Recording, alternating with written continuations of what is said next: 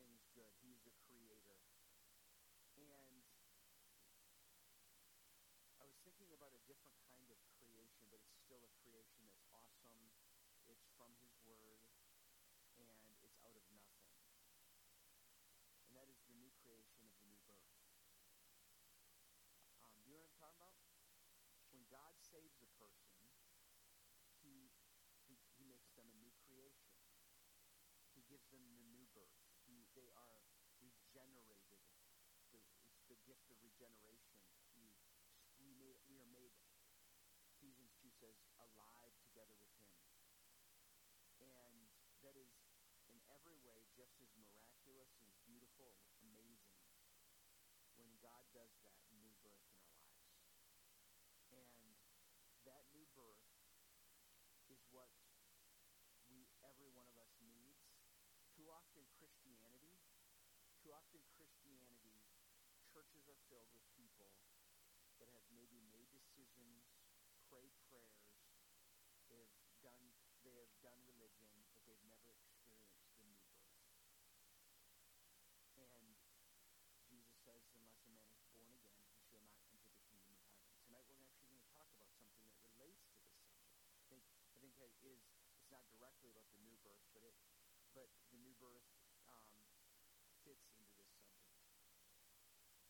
But let's start in prayer. Father, please be with us as we talk about your word, we study your word. I pray for the believers of Faith Church of Linden. I pray that you'd be with every member and attender. Pray that you'd be with everybody that's in that directory and others that will be in that directory in the coming weeks, months, and year. But I pray especially for those that are there in it right now. I pray for the children. I pray for the children right now as they will have their last Wednesday night with Pastor Wes. It's not a fun thing for them to think about, but it is what you've allowed. And I pray that you be with Pastor Wes and Lindsay. And I pray that you be with the teens tonight. And I pray that you be with Jason Moles and Molly and others with the kids club. And Selena. And I just pray that you would bless the kids tonight. God, I pray that you'd be with Tanya and Casey and the little kids. And would you work in them? I pray that you would work for the whole body tonight through us, a smaller group, praying and studying your word. In Jesus' name, amen. Okay. Turn to Mark 3, but you have your sheets, and it has the text on there. Mark 3, verses 20 through 35. We're not going to look in detail at all of these verses because we were there last week, but I want to look at Mark 3, 20 through 35, focusing on 31 through 35.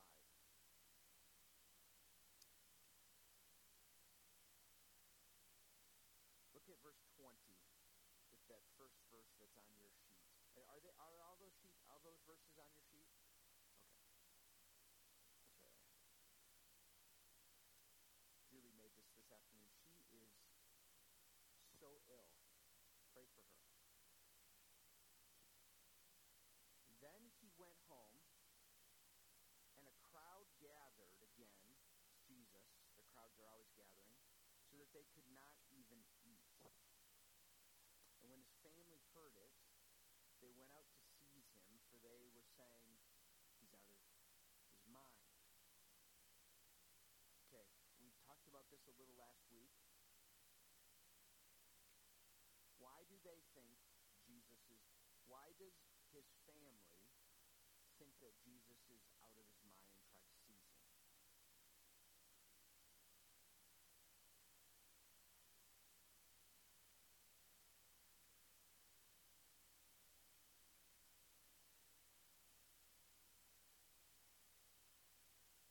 Okay. Protecting him from what? Okay. Mm-hmm. Yeah.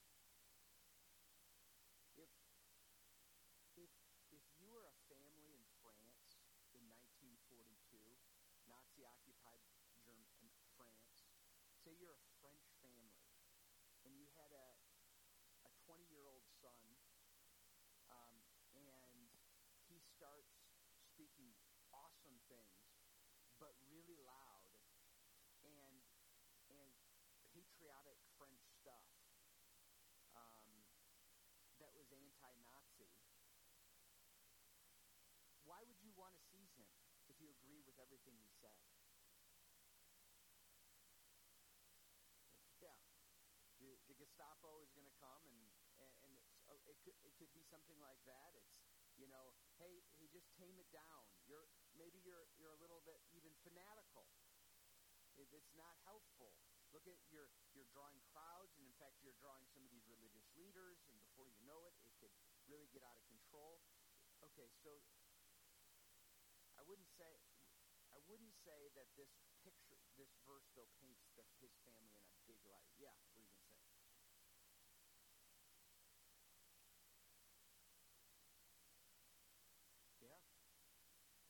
Yeah, good, sure. I think we could say, though, this isn't a highlight in the family, Jesus of Nazareth's family's career. It's not necessarily a verse that they go, oh, we're really proud of that episode in our life. Okay, I'm going to skip the section now. Remember, the scribes say he's possessed of Beelzebub, and then Jesus says blasphemy will be forgiven, but not the blasphemy of the Holy Spirit will not be. I'm going to skip past that now. He says a strong man needs to be bound first before his house is plundered. Now let's look at verse 31. And his mother and his brothers came, and standing outside they sent to him and called him. And a crowd was sitting around him, and they said to him, your mother and your brothers are outside seeking you. And he answered them, who are my mother and my brothers?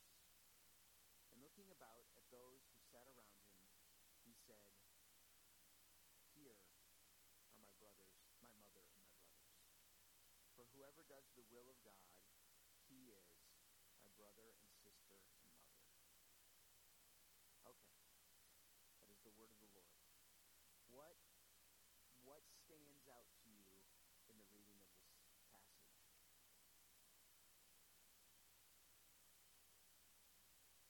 Okay, whoever does the will of God. And what else?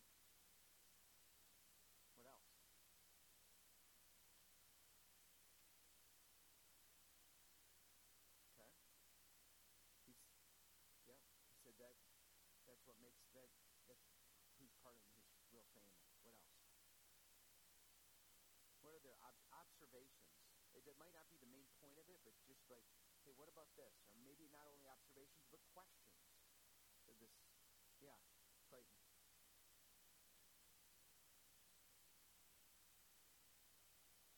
Okay. It doesn't say they fully don't believe in him, but it makes you wonder. It sure doesn't seem like they're believing. What's that?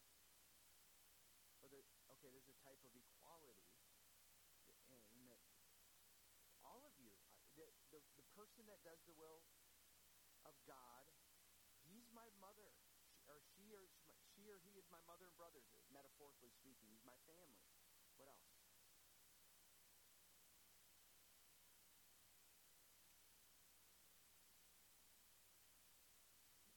Yeah. Now, there's speculation and commentaries about what was the motivation here in verse 31. That maybe they were, but it's possible they're interrupting his ministry. Maybe they want him to stop doing what he's doing. Hey, Jesus, let's go home. We don't know if that's maybe reading into it. We don't know if it was that, or we just want to talk to him, but they interrupt him on what he's doing. Any observations about Mary?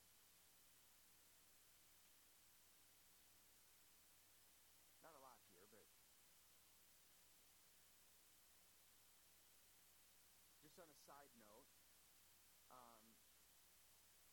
had brothers.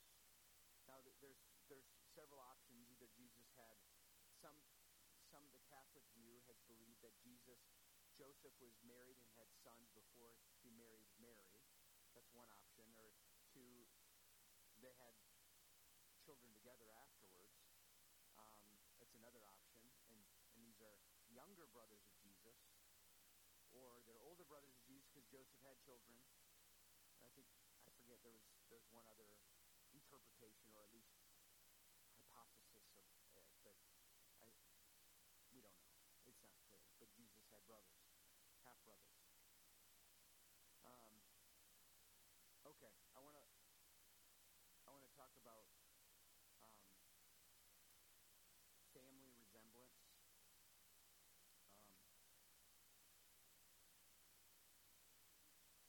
You ever experience when you had, if you have kids, or you remember when your kids were little, and you're with somebody and they look at you and they go, "The apple doesn't fall far from the tree." I've had that said to me, especially when I don't have a beard, and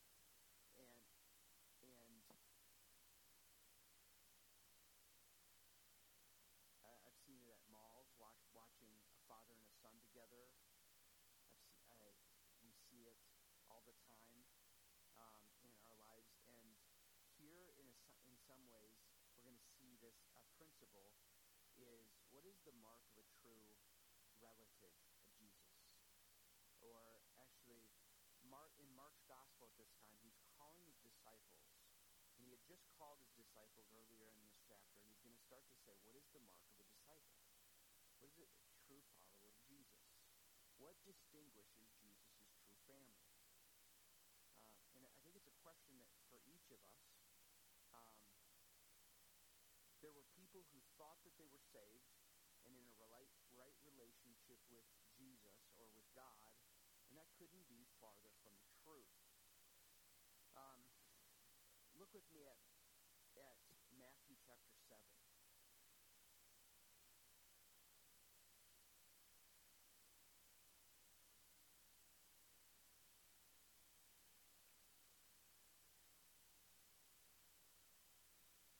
Would someone read verses...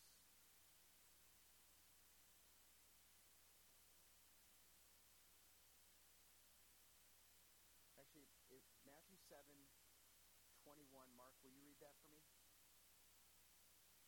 Yeah, just one verse.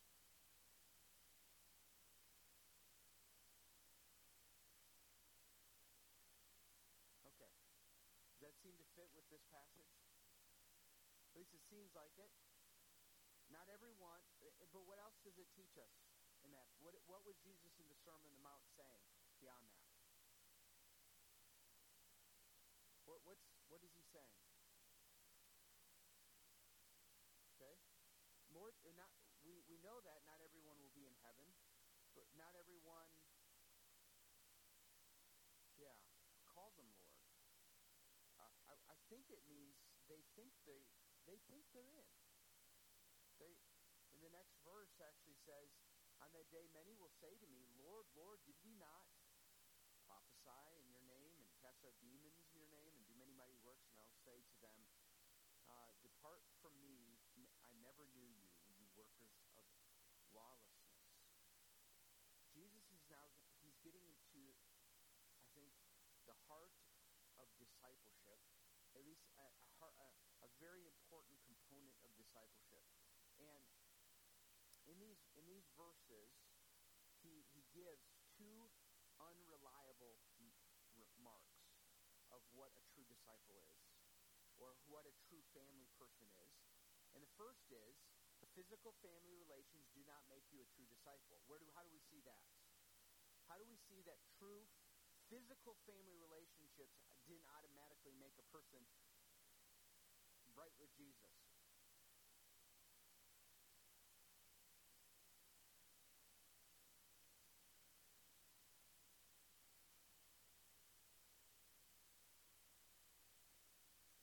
Yeah. His own family doesn't seem to be believing. They're not revering him. In fact, we saw in verse 20, it 21, his family went to try to seize him. He's out of his mind. Do you think family culture was a bigger deal then or a less a big deal than today? Big? Huh? Yeah, it was bigger. It was blood mattered. It was that family culture. It was, we can't even understand. Family matters in different places, and it does matter here, very much so. But not even like it did for Jesus. And we see in this story, just because you're related didn't mean that you're a true disciple of Jesus. Mark wants us to understand what discipleship really is. They thought that he was insane or out of his mind. I think it is tempting. I think we all know better than this, but it is tempting for us to have a reliance on family faith and Christian tradition, but that's insufficient grounds of making someone a disciple. A person doesn't just grow up in a Christian home and then they're a disciple of Jesus automatically. I do think that one of the primary and chief ways in which God in his grace works in bringing disciples is to be reared in a Christian home. It says in Malachi, he desires godly marriages. Why? So that they would have godly offspring. And I do believe that God's means of working is through us raising our kids in the nurture and the admonition of the Lord. But just because you have mom and dad who are church members doesn't mean you're a disciple of Jesus.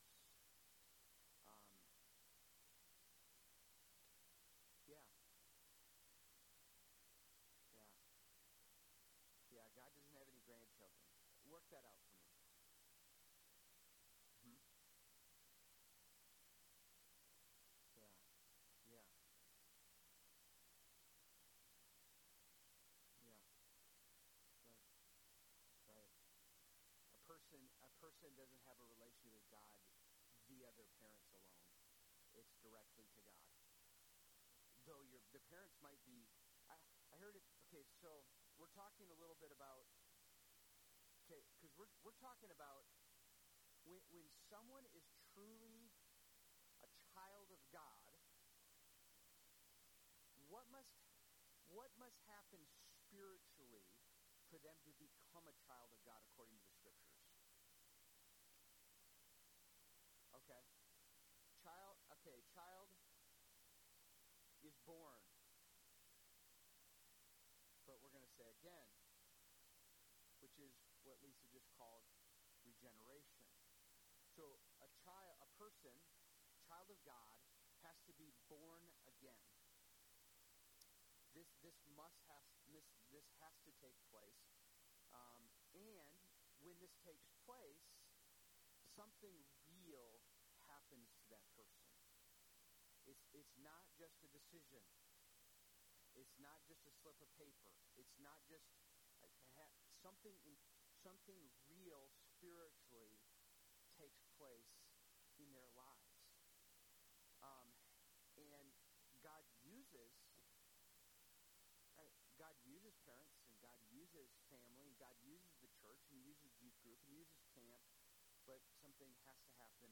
Now, how is he born again?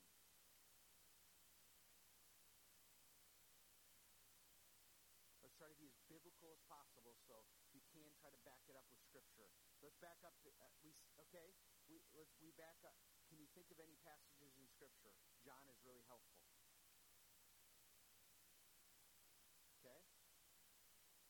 Okay. They're born of water and spirit. That's in the context of Jesus says, truly, or I say to you, unless a man is born again, he'll never enter the kingdom of heaven. He must be born of the Spirit. In fact, John 1 also says, what's that? Is it verse 12? Go and read it right nice. Oh, did you? Oh, you're just quoting it, yeah. But as many who did receive him, who believed in his name, he gave the right to become children of God, who were born not of blood, nor of the will of the flesh, nor the will of man, but of God. Now Now, there's different interpretations of this, but I believe that they believe, but the reason why they believe is because in God's grace, it wasn't the will of man ultimately, it was the will of God giving them life, and they believed, and they were born again, and then they were born again unto faith, and they're made alive to God. And so now they have new spiritual eyes, where before they were darkened, they now see. And something new is happening inside their lives. It's kind of like there was a deadness in their old nature, and this spiritual, they're supernaturally brought to new life. Now, the second thing I just want to say here is that religious or ceremonial observance does not make you a disciple of Jesus. How do we see that even in this text, the passage that we have sitting in front of you tonight? So we say on one side, blood doesn't do it, doesn't make you saved. Being in a family, but neither does religious ceremonial observances, going to church, tithing, being a Sunday school teacher, being an usher, being a member of a church, all of that. That doesn't make you a true disciple. I see the principle of religious or ceremonial observances don't make you a disciple in this passage. Where's the example in this passage?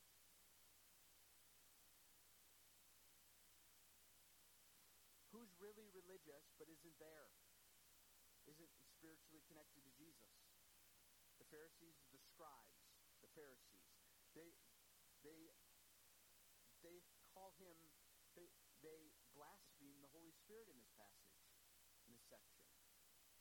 And they are Old Testament law keepers in a lot of ways, at least on an external way.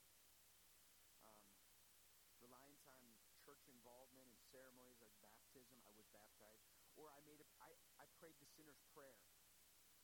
Praying the sinner's prayer doesn't save you unless you've put your faith and trust in Christ and have repented of your sins and you're turned to Him and you've been born again. Reliance on these things is not what makes you a true disciple of Jesus. So, but I want to ask a question here.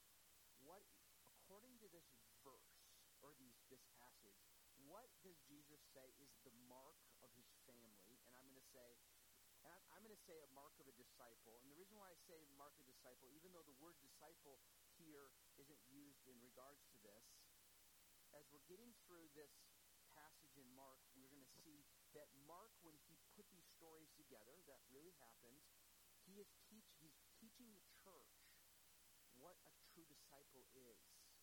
What does he say is the mark of a true disciple?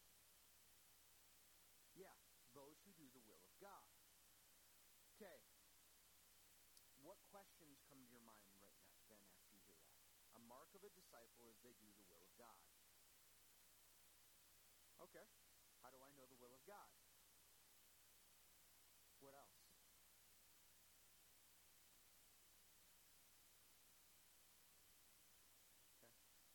Okay. So they might.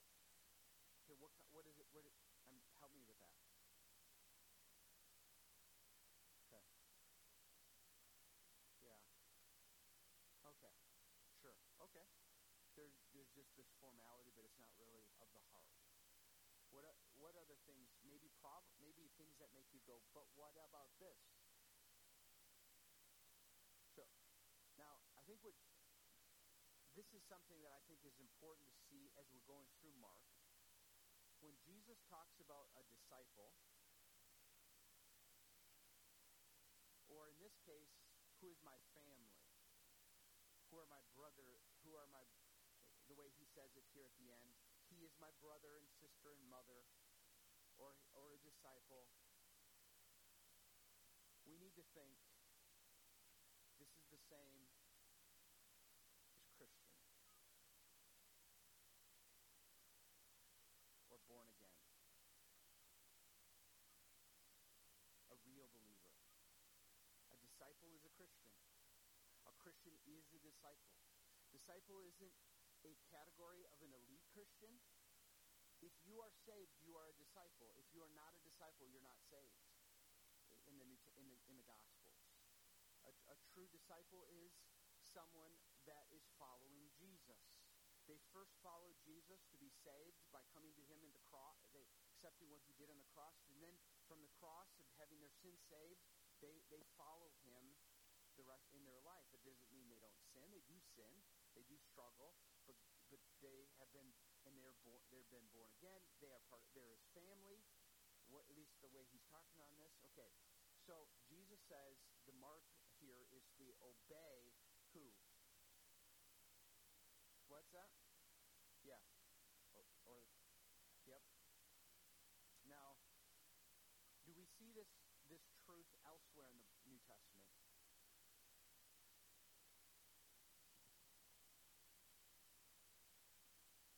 Okay.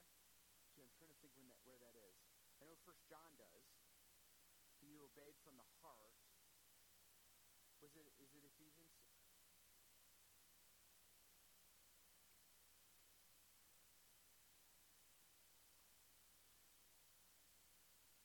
Tell me if you do find that. Let me know. That'd be great.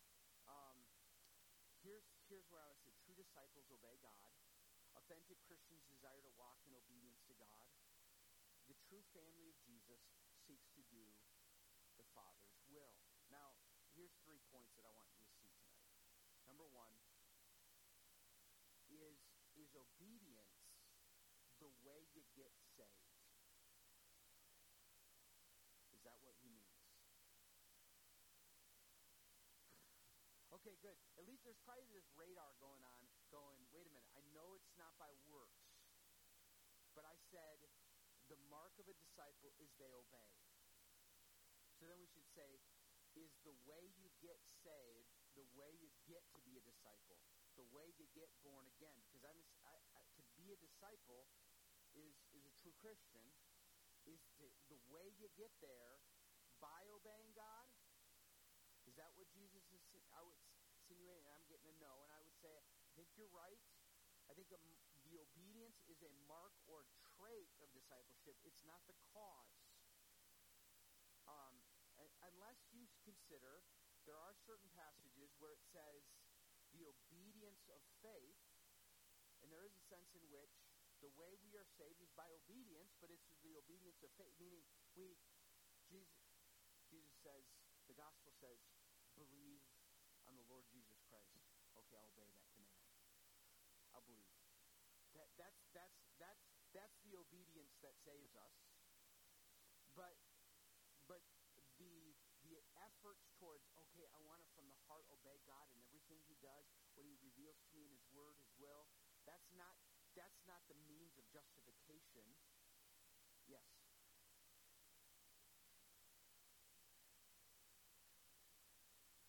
Amen. Okay, so Clayton says the only way we can do this is by regeneration, is by having been made alive spiritually so that we can start to do this with a new heart. Now, let's look at a few passages. So I need someone to turn to 1 John 2. Who'll turn to 1 John 2? Bonnie? And 1 John 5. Who'll do 1 John 5? John? Okay. Bonnie, when you're ready, would you start reading with verse 1? Let's see. Would you read 1 through 6. So listen to what Bonnie reads in regards to the mark of a true child of God is obedience. Go ahead.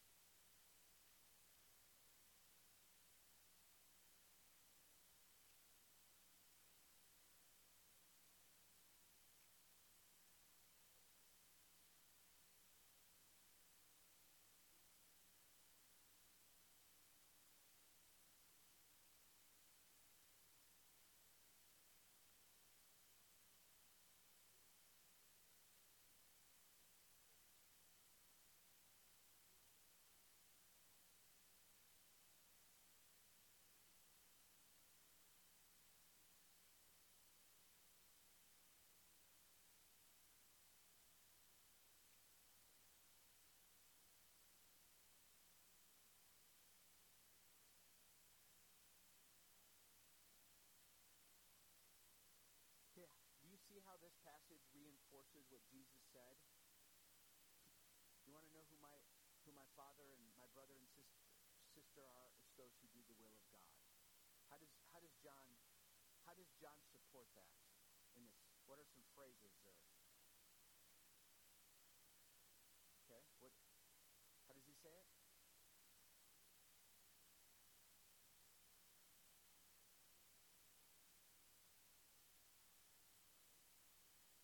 He says, whoever says, I know him, but does not keep his commandment is a liar. The truth is not in him. By this we know that we're in him. And he's talking about whoever keeps his word, and truly the love of God is perfected. Bonnie, you're still there. Can you read verse 17 of chapter 2? Listen to verse 17.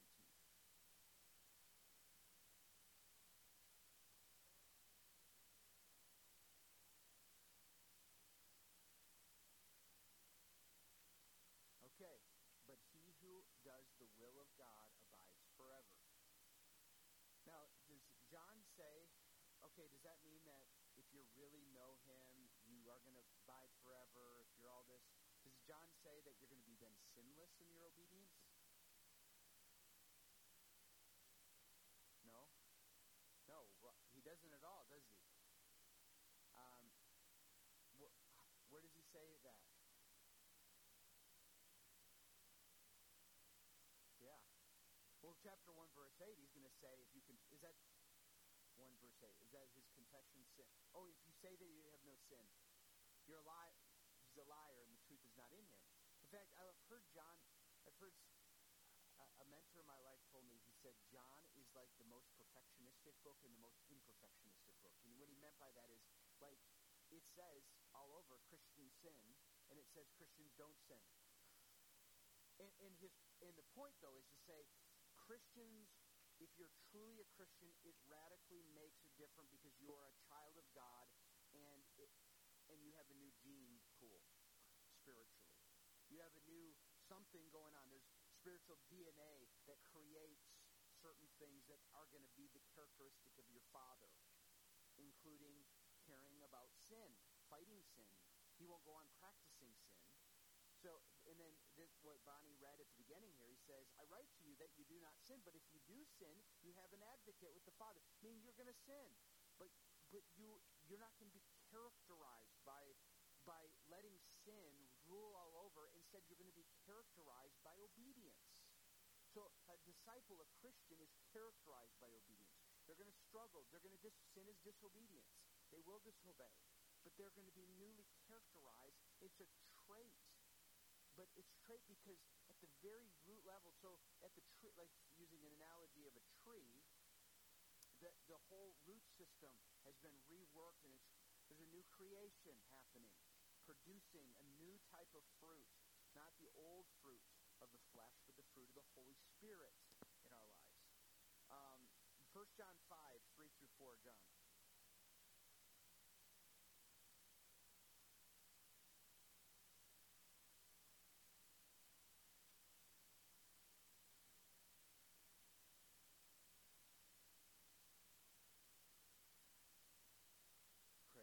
Great verses.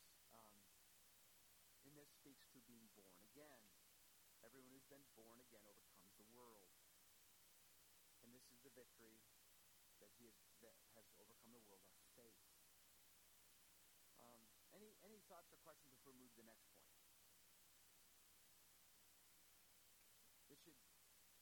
To the true believer, we should go, I need to believe.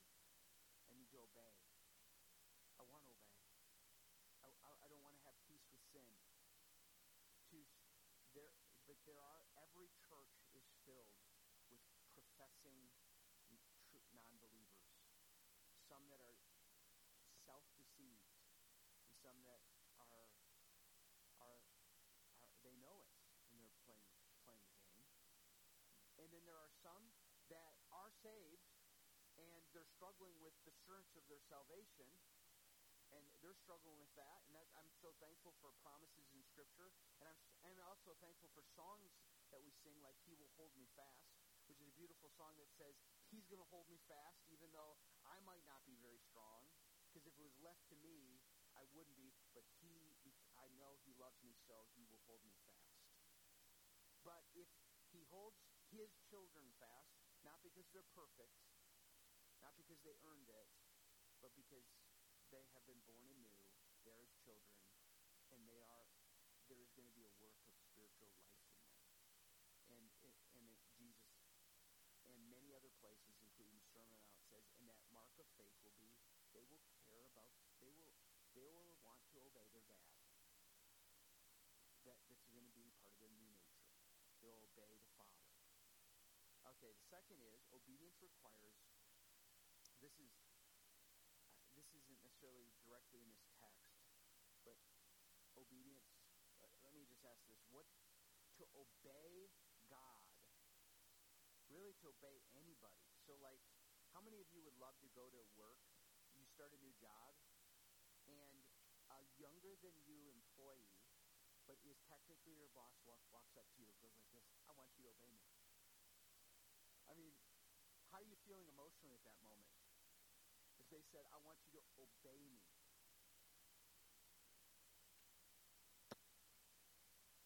Not real good, eh? Annoyed. Who is this punk? Almost if anybody says, obey me, we have this like, ugh. No, I'm an American. We don't obey. We're Americans. Give me liberty or give me death. So what does it require to obey at the heart level? Okay, trust. There's got to be a trust. Good.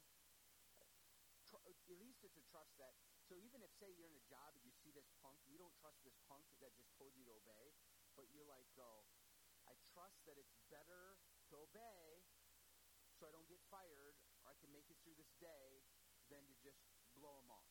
So you're at least trusting something. You might not be trusting him, but you're trusting something, maybe a system, maybe you were promised by a boss and you just know you got to endure it for that day or something like that, or that week or month. Okay, surrender, I've heard. What do you mean by surrender? Good, yeah. It's just obedience says, I surrender. I have to teach this. This is hard going sometimes with my kids. Like, it's still. Obedience means doing what we tell you to do even when you don't want to. Like, it's like for some reason sometimes we still have in our minds, obedience is what I do when I do what mom and dad says when I want to. Eat your ice cream. Yeah, exactly. Okay, mom and dad, I will. You need to go to bed. I don't want to. Obedience. And it means a surrender. It really does mean a surrender of our wills to God, ultimately. But the reality is we are always serving a master. And Paul says it in Romans 6 that don't you know that if you present your members, anyone who presents yourself to anyone as obedient slaves, you are slaves of the one who obeys. When you obey somebody, you're a slave to one who you obey, either of sin, which leads to death, or of obedience, which leads to righteousness. Listen to this verse, though. This leads to the third point. So the second point is obedience requires death to self-will and surrender to God's will. It's in your notes. Where do we get the type of obedience that is not just white-knuckled, okay, I'll do it, Dad. God, I guess I have to. He loves me. It's hard. My flesh doesn't want to, but I'm going to because he loves me. And I'm going to fight so hard to do what's right. Where does that come from? Yeah, the old man is the fight, the hard part. Where does it's hard, but I'm going to trust him? Where does that I'm going to trust him and I'm going to obey from the heart come from? Spirit. And where did you get the Holy Spirit? How does that relate to the new birth?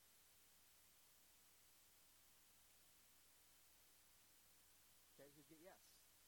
And I say, when we are born again, we're given the Holy Spirit as our helper. Make sense out of this verse. Paul's writing to the church. He's writing in Romans 6. In Romans 6, he says, but do you not know that if you present yourself to anyone as obedient slaves, you are slaves of the one whom you obey? You are either obeying sin, which leads to death, or obedience, which leads to righteousness. Now, here's the verse I want you to think especially on. But thanks be to God that you who were once slaves of sin have become obedient from the heart. I think this might be where you were thinking, Donna. It's 6. It's just Romans 6. You were once slaves of sin. You have become obedient from the heart to the standards of teaching to which you were committed. And having been set free from sin, have become slaves of righteousness. Where does that come from? Where does that obedience from the heart come from in this verse? There's a key phrase that tells us we know where it comes from.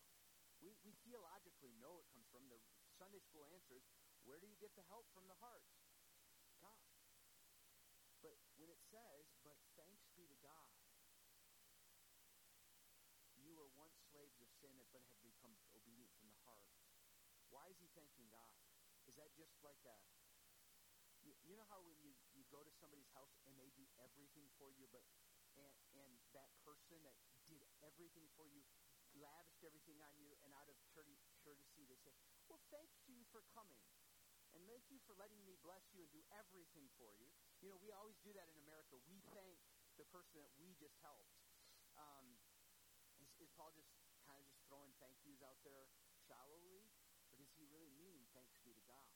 And what does he mean thanks be to God for? What did God do? Yeah. He gave them obedience to the heart.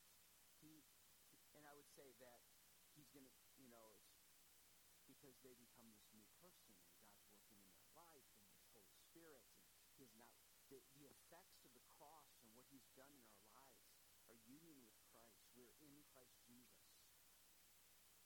And so,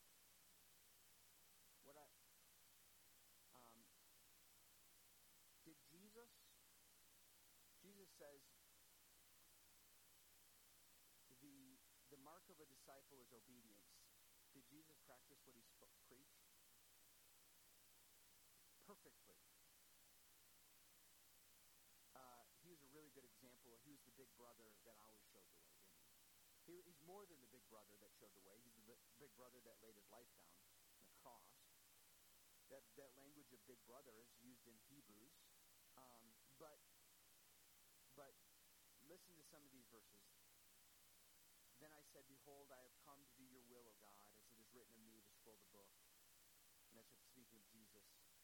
Or to the disciples, he said, has anyone brought, when Jesus was with the woman at the well, they said, has anybody brought him something to eat? And he said to them, my food is to do the will of him who sent me and accomplish his work. It says in Hebrews 5:8-9, although he was a son, he learned obedience through what he suffered, and that being made perfect, he became the source of eternal salvation for all who obey him. And being found in form, he humbled himself and became obedient to the point of death, even death on the cross. For as by one man's disobedience the many were made sinners, so by one man's obedience the many will be made righteous. So, what does this passage call us to? We should ask ourselves that. We should ask what is this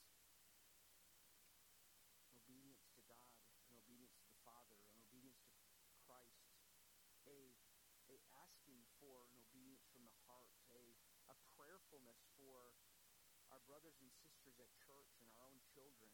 God, would you work in us at the heart level? Um, yeah.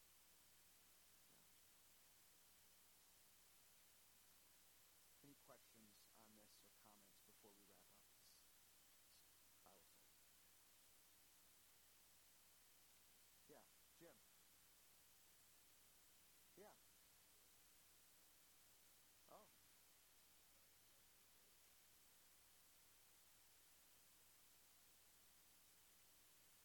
good. Oh, I say she knows her Bible. Was you in Navigators?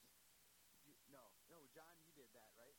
Okay, good. So Romans 6 and John 6. Romans 6 and Ephesians 6. Thank you for sticking up for your sister. That's brotherly love. I like that.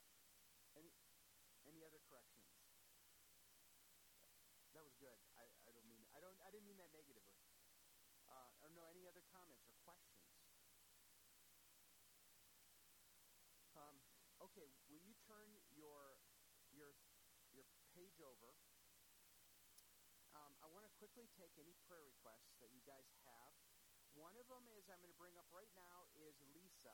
She is wearing her right boxing glove that got taped up. No, she had wrist surgery yesterday or Monday. Monday, and she's having eye surgery on Friday. She thought she'd just get it all together so she can heal together, and it's a pretty big deal again.